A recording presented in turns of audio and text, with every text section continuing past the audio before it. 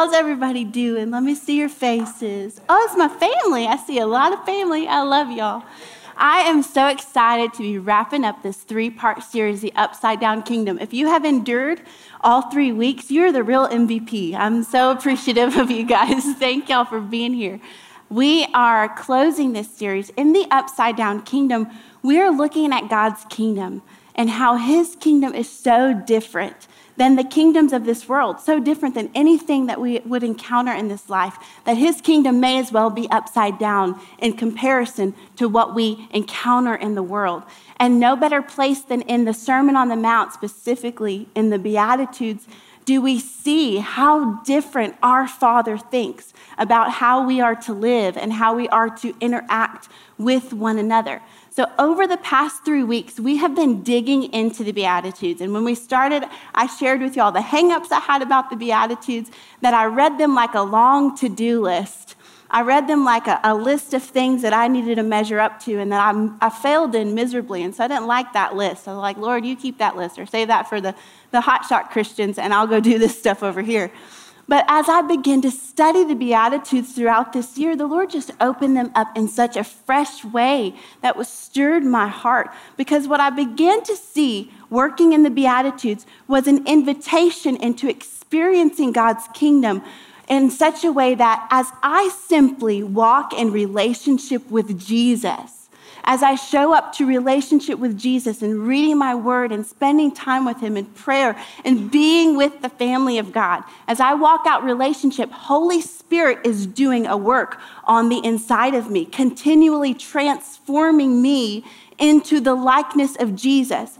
Holy Spirit, as you are sitting here listening to the words coming out of my mouth, as we engage in worship tonight, as we give of our tithes and offerings, as we engage in relationship with the Lord, Holy Spirit's at work in you right now, transforming you into the likeness of Christ Jesus. Transformation's happening right now all over this room.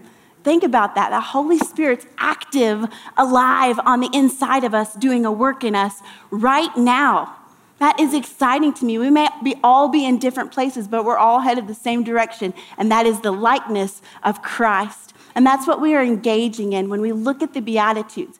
It's like we're getting an inside scoop as to what Holy Spirit is accomplishing in us, what this transformation looks like.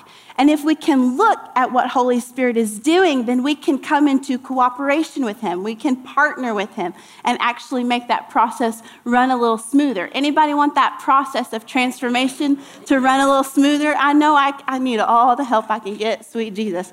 And so when we read the Beatitudes, that's what Jesus is giving us. He's like, let me show you what the kingdom looks like.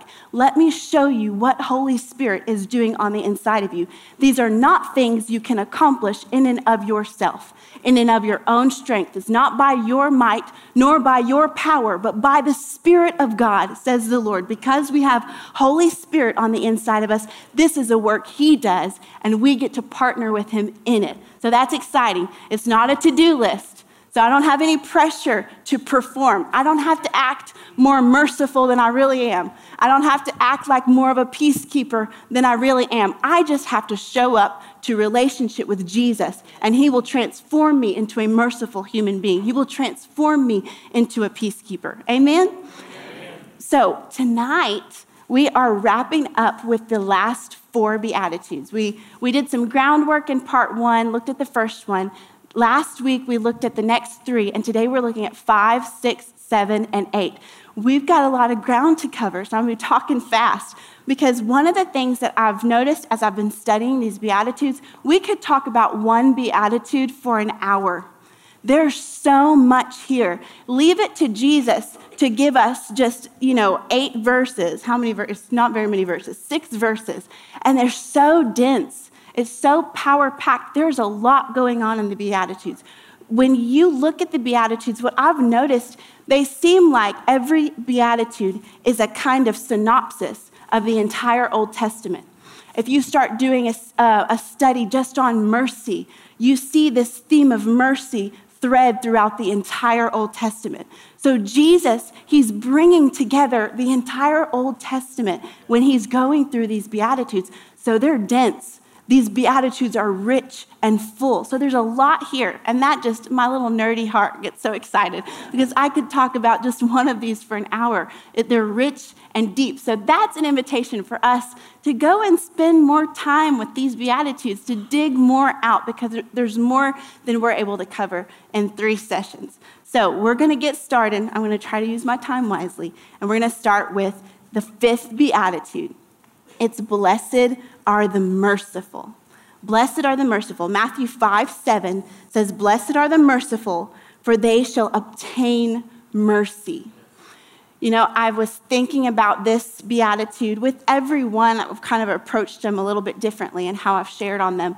And this one struck me in that as I began to just take an account of my own life and just what I see in the world, I feel like we're experiencing in the body of Christ a kind of mercy deficit. Has anybody been on Facebook lately? And I'm a comment reader. I don't make comments a lot, but I read comments. It's entertaining. Am I right? Anybody? But I'm continually shocked by how Christians talk to other Christians. I'm continually shocked, even in the church sometimes, how we will treat one another. And if you want to get real, I'm sometimes real shocked about how I will treat my family members, how I'll talk to my kids, how I'll talk to my husband. I see a mercy deficit, a lack of showing mercy and forgiveness and being slow to anger and being long-suffering with the people that we profess to love and to actually be joined to in spirit. We are joined to one another in spirit. And so as I've been chewing on this mercy deficit that I see in the body of Christ, how do we begin to walk out more mercy? The Lord reminded me of just a time in my life where he's just kind of worked this out in a way. So I will share with y'all, we're going to get real tonight. Is that okay? I'm going to share with y'all some real stuff. It's okay. It's all good. It's safe. This is a safe place. So when I was first married, my year 1 and year 2, probably, part of year 2, it was a true struggle for me to be married. I had a very hard time. I went into marriage with the expectation that this is all about me. Anybody else have that? This is all about me. I've got this man who's committed to love me, to serve me. I've got like this built-in free laborer is just here. He's here for me. Thank you, Jesus. It's all about me. And I was just deeply a selfish little girl who's married to this man, and I think it all revolves around me. Thank you, God. What a gift. Amen. But as you walk in that kind of selfishness, you become miserable. And I was miserable because I was so deeply selfish. I thought, man, I've got these expectations. You need to be like this, and you need to do this for me, and all this.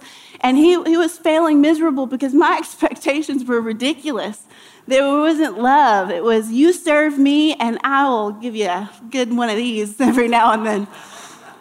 And I remember one day I was sitting at my vanity, and I was fixing my hair. And I noticed something. I noticed I was entertaining thoughts of the enemy. Thoughts like, you'd be better off on your own. You could run faster. You could get more ministry done if you were alone. This was a mistake. I don't think this was the right person for you. And he probably doesn't think you were the right person for him. And I'm hearing all these thoughts. And I don't know, I know it was the Holy Spirit intervened in this moment because it was like I stepped back and I'm hearing these thoughts. And for the first time, I realized that's the enemy. The enemy is actively assaulting this marriage. And when I realized in that moment that that's the enemy coming against my marriage, I suddenly realized, Tucker is not my enemy.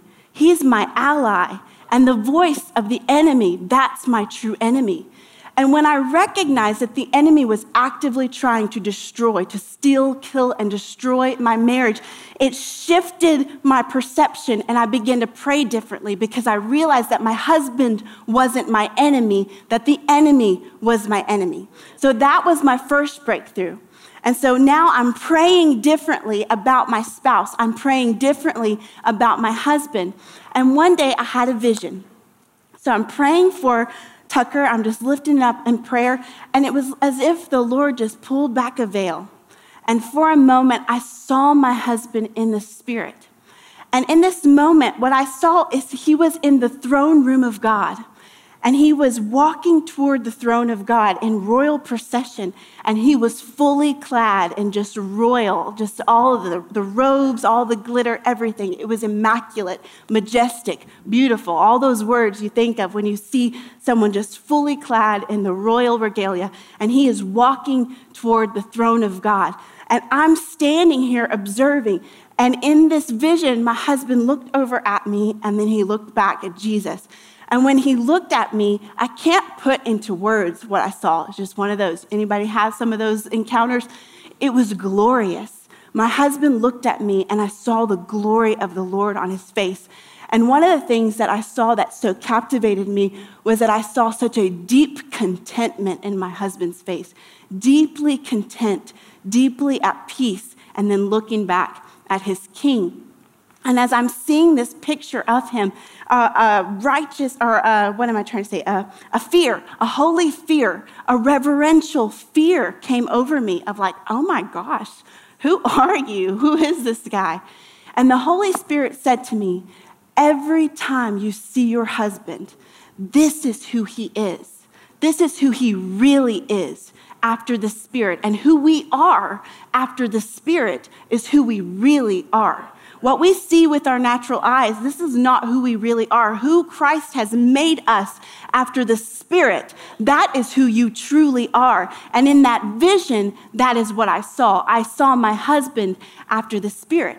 So then every time we got in an argument, and every time I just wanted to be like, oh, it needs to be this way, or you got to do it this way, or I wanted to nag him or anything, Holy Spirit would bring that vision back to my attention. Like, you remember who you're talking to kind of thing. And I began to treat my husband like that vision.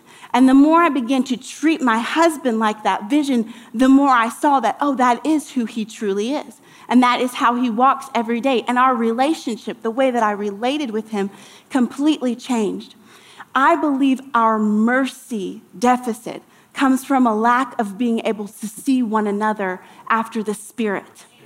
When you see who someone is after the Spirit, it's a more natural response to treat them with mercy and respect. Mercy when they mess up, because I know you're righteous and you're truly holy. I can extend to you mercy. I think of Jesus when he was on the cross, and he sees the people that put him up there, and he says to the Father, forgive them because they don't know what they're doing. See, when people don't know who they are, they don't know what they're doing. People who hurt us, people who make bad decisions, they don't know who they are. But when we know who we are, we behave differently. And when we know who we're talking to, who we're encountering in Walmart, who we're talking to at church, we treat them differently. And it's easier, it's a more natural response for us to show them mercy. Let me go to our scripture here. It says 2 Corinthians 5:16 through 17. It says, regard no one according to the flesh, even though we have known Christ according to the flesh, yet now we know him thus no longer. Therefore, if anyone is in Christ, he is a new creation. Everybody say new creation. All things have passed away. Behold, all things have become new. That is how we as believers must begin to, in obedience to Holy Spirit, begin to respond to people. And this is a hard one. It sounds hard. It sounds hard to do this after the flesh, because when somebody cuts me off in traffic, I'm not thinking, oh, Lord, bless them. Forgive them. They know not what they do. I'm not looking at them after this flesh. I want to punch them in the face. But that's not our response. The more we allow the Holy Spirit to cultivate this heart of God that we talked about last time, to cultivate in us this nature, the nature of mercy, the more we can look on people and see them according to the Spirit and not after the flesh. And this is powerful. When we look at this beatitude, it's the only beatitude that repeats itself. It says, blessed are the merciful, for they'll receive mercy. So when you're getting something back, this idea that I give mercy and I get mercy back, To me, that communicates culture. When I'm getting something back, that becomes the atmosphere, that becomes what I receive within culture. So there's something about being merciful that actually shapes our culture. Our culture could use some mercy, don't you think? We need to see mercy operating within our culture. It's the culture of heaven to walk in mercy. And we actually fulfill the call of God on our lives to be ministers of reconciliation, because that's what mercy does. When you extend mercy to someone, you are reconciling them back to God. You're saying, I know who you are after the Spirit, and I'm going to extend you mercy. That actually reconciles or returns them, moves them toward the Father, that I see who you are, and I'm going to treat you the way Father would treat you, not the way my flesh would want to treat you in this moment. And that's powerful. And the more that we are willing to yield to Holy Spirit to do that, the more we release the atmosphere, the culture of heaven in the earth. Isn't that awesome? That's powerful. And we don't have to do this in and of ourselves. Remember, this is something Holy Spirit cultivates on the inside of us. I mean, there's days where that sounds hard. I don't want to show mercy, Lord. But if we'll spend time with Holy Spirit, this is the work he's doing in you. You are merciful. You are. Say, I am merciful. I have the capacity to show mercy because I have the Holy Spirit. Amen? That's all we need. That's all we need. Okay, let's keep on trucking, y'all. Everybody good? Number 6, it says, blessed are the pure in heart. Blessed are the pure in heart.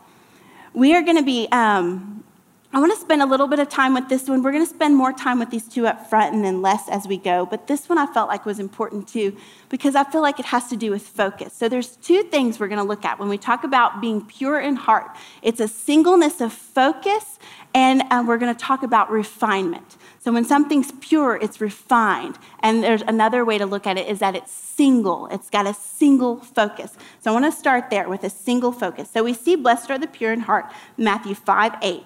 Blessed are the pure in heart, for they shall see God.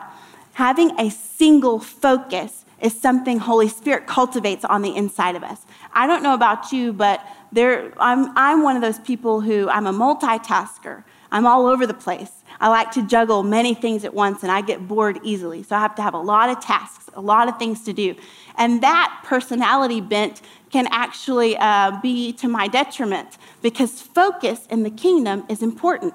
And it's not always something that I can do easily after the flesh. My husband's very focused naturally. He does one task at a time. He gets it done. He's very thorough, and he makes sure it's done well, and then he moves to the next task. That drives me nuts. I'm like, no, Lord, I can't do that. I have to have 5 things happening at once, and they'll all end at a different point, and there's always something going on.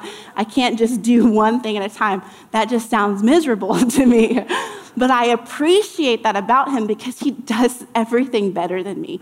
Because he's so thorough and so attentive to what he's doing. Everything he does very well. I'm like, that's whatever. That's not fair. I'm like, at least I'm getting more done. And he's like, well, you're not getting it done very well. But okay, we balance each other. But focus in the kingdom is important. And Holy Spirit, he helps to cultivate focus on the inside of us. So one of the scriptures I absolutely love, it's Psalm 27:4. This is like my life scripture. I love this verse. David wrote it. He said, one thing, everybody say one thing. I have desired of the Lord, and that will I seek, that I may dwell in the house of the Lord all the days of my life, to behold the beauty of the Lord and to inquire in his temple.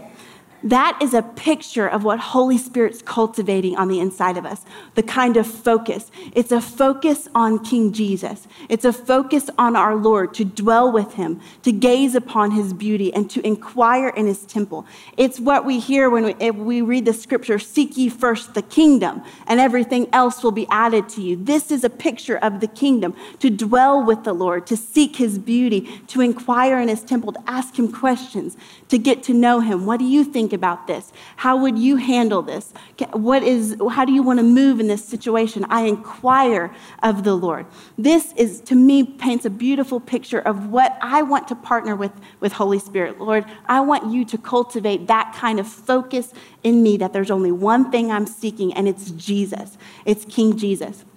This, for me, I relate this, I guess, to the way that I shop. Are there women in here that actually enjoy shopping? You actually enjoy. Are there women in here who don't necessarily enjoy shopping? You're my people. Now, I like either way. But, okay, if you get me, okay, it's different. So if you get me in, like, junk picking, like garage sales and, like, thrift stores, I could do that all day. I love to find junk. It's, like, one of my favorite pastimes. Like, get me around a bunch of old, dusty stuff, and I'm so excited. Anybody like that? Yeah, girl. I like to go junk picking. But I don't like to clothes shop. Oh my gosh, that's miserable to me. I like clothes, but the actual act of going and finding clothing is rough, because I'm real picky. I'm like, I don't like the way that fits. Nothing ever works. I'm like, and then you just end up settling for something that you don't even like, and so it's not a process I enjoy. So I have a strategy when I shop. So my strategy is I'm looking for one thing. Truly, when I go into a store, I will get in my mind a picture of what I want, like a burgundy sweater. Right now, I want a burgundy sweater. Literally, it's on my list. I want a burgundy sweater. So if I'm going after this burgundy sweater, I walk into a store and I begin to search.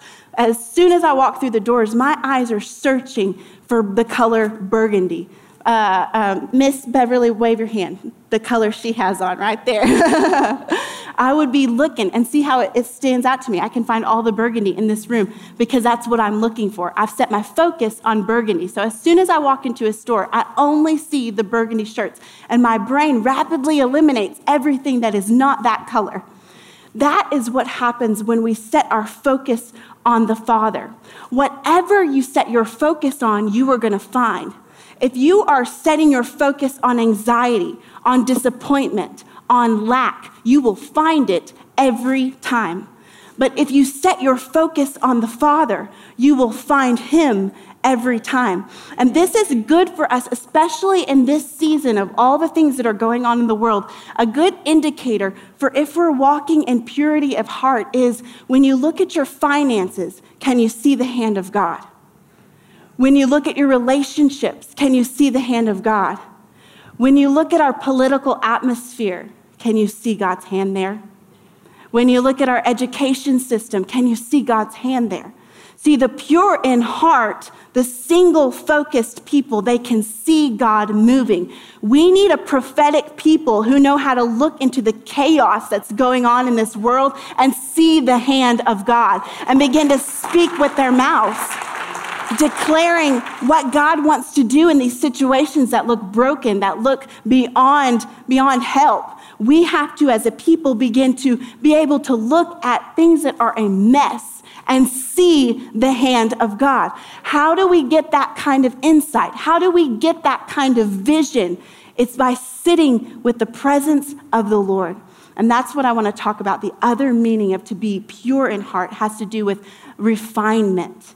Being refined in the presence of the Lord, in the refiner's fire. So like when we gathered in worship this evening, wasn't that awesome? Anybody like the worship in our church? Aren't we blessed? This church body, in all the years that I've been here, the worship has always been so healthy and beautiful, where we get to experience the presence of God. We're not a bunch of entertainers up here. We are experiencing God's presence. We're communing with Abba. And there's something about engaging with the presence of God that is like coming into the refiner's fire, where He begins to do a purifying work in our hearts and our minds. And so a picture that I've shared this picture with y'all before, but I just think it's so cool, so I'm going to share it again. But I came across this article where a silversmith was asked about his process of refining silver. And I just thought this was so cool. They asked the silversmith, how do you know when the silver is pure, when it's purified? How do you know when you're done? And so he began to explain that he takes this raw silver, and the silversmith has to hold this raw silver over the hottest part of the flame, and he can't just leave it there. He has to watch it the whole time. He has to gaze on it. He has to look on it and make sure it doesn't melt or it's destroyed. So he stays with this silver, and he explained, the way that I know when the silver is purified, when the silver is done, is that I can see my reflection in it. That is what happens when we sit in the presence of the Lord.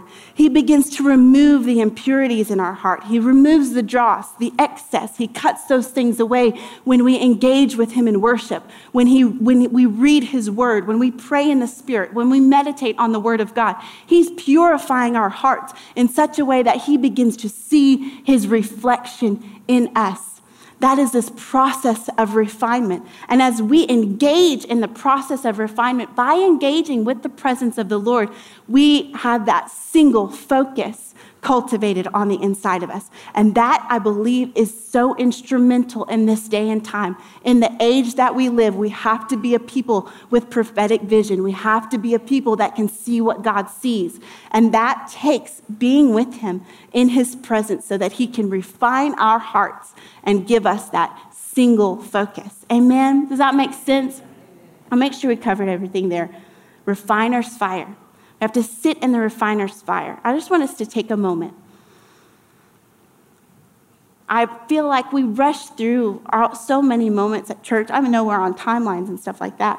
But man, the reality is we're present with the Lord right now. He's moving in our hearts, speaking to us right now. That blows my mind that he's at work in this space. Even when we were worshiping, I was hearing Pastor Stan praying in the Spirit, and I just became so overwhelmed by the presence of God that we're not playing church. Holy Spirit is here. We're getting a taste of eternity every time we come together, that this is the real thing. We're not coming here to check something off our list. We are engaging with the Spirit of God. We're the body of Christ, and what we taste of when we walk in this room is eternity. We get to taste of eternity, a people of God assembled, enjoying the presence of God. That's what our eternity is going to look like. And even as we're sitting here now talking, that refiner's fire is burning. He's burning right now, purifying our hearts, setting our focus, changing our minds. There's supernatural shifting and transformation happening in us right now. I think that's so awesome. We need a heightened consciousness, a heightened awareness of the work that Holy Spirit is doing, because all the mess that we see in our everyday life, all that's going to pass away. This is eternal. This interaction that we have with Holy Spirit, it's with you when you're in Walmart. It's with you when you're driving down in your car. It's with you when you're making your budget. It's with you when you're dropping your kids off at the school line. Always this refiner's fire that we have access to at all times. I think that's awesome. Sorry, guys. Little rabbit trail. But I want us to move on to our next one. Blessed are the peacemakers. I like this one. I think this one's so good. To me, when I read the Beatitudes, if you were to look at the Beatitudes like a song, this Beatitude is the climax. In a song where everything just explodes and it's just beautiful, the climax of the song. Blessed are the peacemakers, for they shall be called the sons of God. This is the climax of the Beatitudes. There's one to follow, but that one's more the close. This one's the climax, the sons of God. So I want us to, just a reference, Matthew 5:9 is where we find this. Blessed are the peacemakers, for they shall be called the sons of God. I want us to notice that it's peacemaker, not peacekeeper. There's a difference. It's an important difference. That we are peacemakers, we're not peacekeepers. Because peacekeeper, there's this connotation that we keep everything tranquil and calm.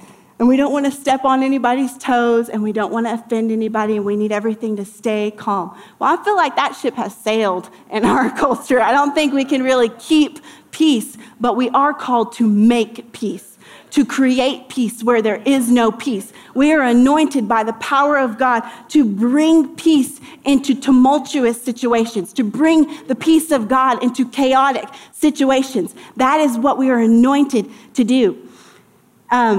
something that I know that we all have this same working definition of what peace means in the Hebrew. What's the Hebrew word for peace? Shalom. And we define that this way. This is our working definition. It's absolutely accurate. Peace, shalom means tranquility, safety. There's this connotation that when we have the shalom of God, we experience his favor and protection, and that there's nothing missing and there's nothing broken. That's the shalom peace of God. Well, I came across a study earlier this year, and it blew my mind. I've shared this here before during a time of worship. So in this study, some Hebrew scholars were taking apart the word shalom. And if you look at it written out in Hebrew, it's made up of 4 letters. And in Hebrew, every one of their letters is a word picture. And this picture describes just different things. So their language is so rich because you just take one letter and it has all of this meaning. And so the word shalom has 4 letters. And so there's all of this rich meaning. When you bring these 4 individual letters, you get this big overarching picture. Well, recently, some Hebrew scholars were taking apart those words and looking at them. And what they found is this definition at work. And I just thought it was beautiful. It's shalom, which means peace comes. I want you to lean in. Everybody lean in. Listen to this one. I really love it. Peace comes when you destroy the enemy of chaos by infusing the presence of the Lord. Isn't that beautiful? I'm going to read it again. Selah. Peace comes when you destroy the enemy of chaos by infusing the presence of the Lord. So as the sons and daughters of God, we carry the shalom of the Father, and we are actually able to enter into situations that are chaotic and actually bring the enemy chaos under our feet and infuse those situations with the peace of God. You know, I was sitting down with a woman, and you know, when she approached me, I knew, oh man, that she's in a rough place right now. She's having a hard time. And you know, when you approach somebody, you can tell they're in a place where it feels like their world is falling apart. That was what I encountered. I could tell she's in a place. She feels like her world is falling apart. And so we sit down and we begin to talk and unpack her situation. And I begin to encourage her, and I'm praying. Y'all, anybody in these situations, you got to pray, because I want to say the right thing to this lady. I don't want to say the wrong thing. So I'm praying in the Spirit, and I'm asking the Lord to tell me what to say to this woman to encourage her. And by the end of that conversation, she's a completely different person. She's at peace. She's smiling again. I can see the joy of the Lord in her, and she feels like she knows what her next step is. Those are Holy Spirit situations where the Holy Spirit comes in and he begins to minister peace to that person. He puts the enemy of chaos, because she was experiencing chaos, confusion, didn't know up from down or what to do in this situation, heartbroken. And he put that enemy chaos under our feet, and he ministered his shalom, his peace. And that's what we get to do. And what I love about this beatitude, this particular beatitude, is how we are identified by the world. Jesus lists a lot of different attributes when he goes through these beatitudes, but this is the one that says that they will be called the sons of God. When the world sees us operating in this anointing to be peacemakers, they will recognize, those are the sons of God. When we walk into situations and we put the enemy chaos under our feet, and we bring stability and we bring peace to tumultuous and chaotic moments, then people recognize that is a son, that is a daughter of the Most High God, because they're ministering the peace of God. That's our authority at work.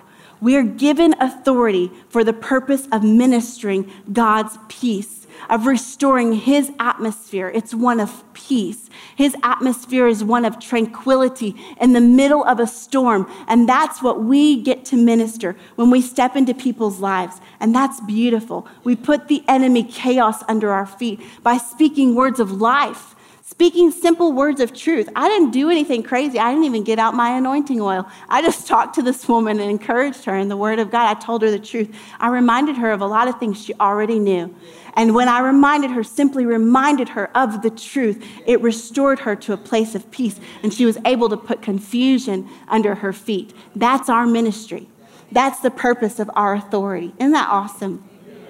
So we're going to take just a couple more minutes to wrap up this last beatitude. I don't want to spend too much time here. Honestly, this one's a little, it seems heavy. I'll just say it was a little heavy, but I want this to be an encouragement. I want us to go here as a point to encourage you. So Matthew 5:10, it says, "Blessed are those who are persecuted for righteousness' sake, for theirs is the kingdom of God."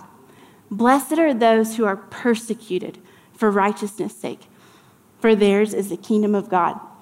This is true persecution, like true persecution, not like when somebody's mean to us. We get all riled up. Somebody, is mean to us, or you mistreat us or something. That's not persecution. This is real persecution that Jesus is talking about here, where your life is on the line. We've got believers in other places experiencing true persecution, brothers and sisters, and they are able to meet it with peace. And that's supernatural. I've had conversations, I don't know about you, but I've definitely had these conversations with Jesus of just being honest, of Lord, I love you. I love you so much, Father. But I logically, in my mind, I don't know what I would do if I faced true persecution. I've had this conversation with him often. What would I do in that situation, Lord? I feel like Peter. You look at Peter, he denied Jesus 3 times before the rooster even crowed. I'm like, I'm a wuss, Lord. That would so be me. I would be like, you're awesome. I'll see you later. So I've asked the Lord, what would I do if I was met with real persecution? And the Lord has encouraged me over and over that if you are met with real persecution, you will have the grace for it in that moment. See, when Peter denied the Lord 3 times, he was missing something, a key ingredient, and that was the infilling of the Holy Spirit. We have the infilling of the Holy Spirit. When Peter was filled with the Holy Spirit, he became so bold, it shook people. Like, wow, who is this man that is so bold? Where does this come from? It was supernatural. And that is the very same power that enabled him to face a crucifixion. That's how Peter passed. It wasn't the same Peter anymore that denied Jesus 3 times. It was the Peter that was full of the peace of God and the power of God. If we ever face persecution in this church, in this nation, we will have the grace to endure it with power and with peace. We don't have to worry about that now. The grace will be there for us. And that's something you can meditate on and have peace in your heart. You don't have to be anxious about how you might face that. There will be grace for that if it ever comes to that. And that gives me so much peace. And thank you, Jesus. We have the power of the Holy Spirit. We're infused with power and grace for every situation in Jesus' name. And that's just awesome to me. Amen. Amen.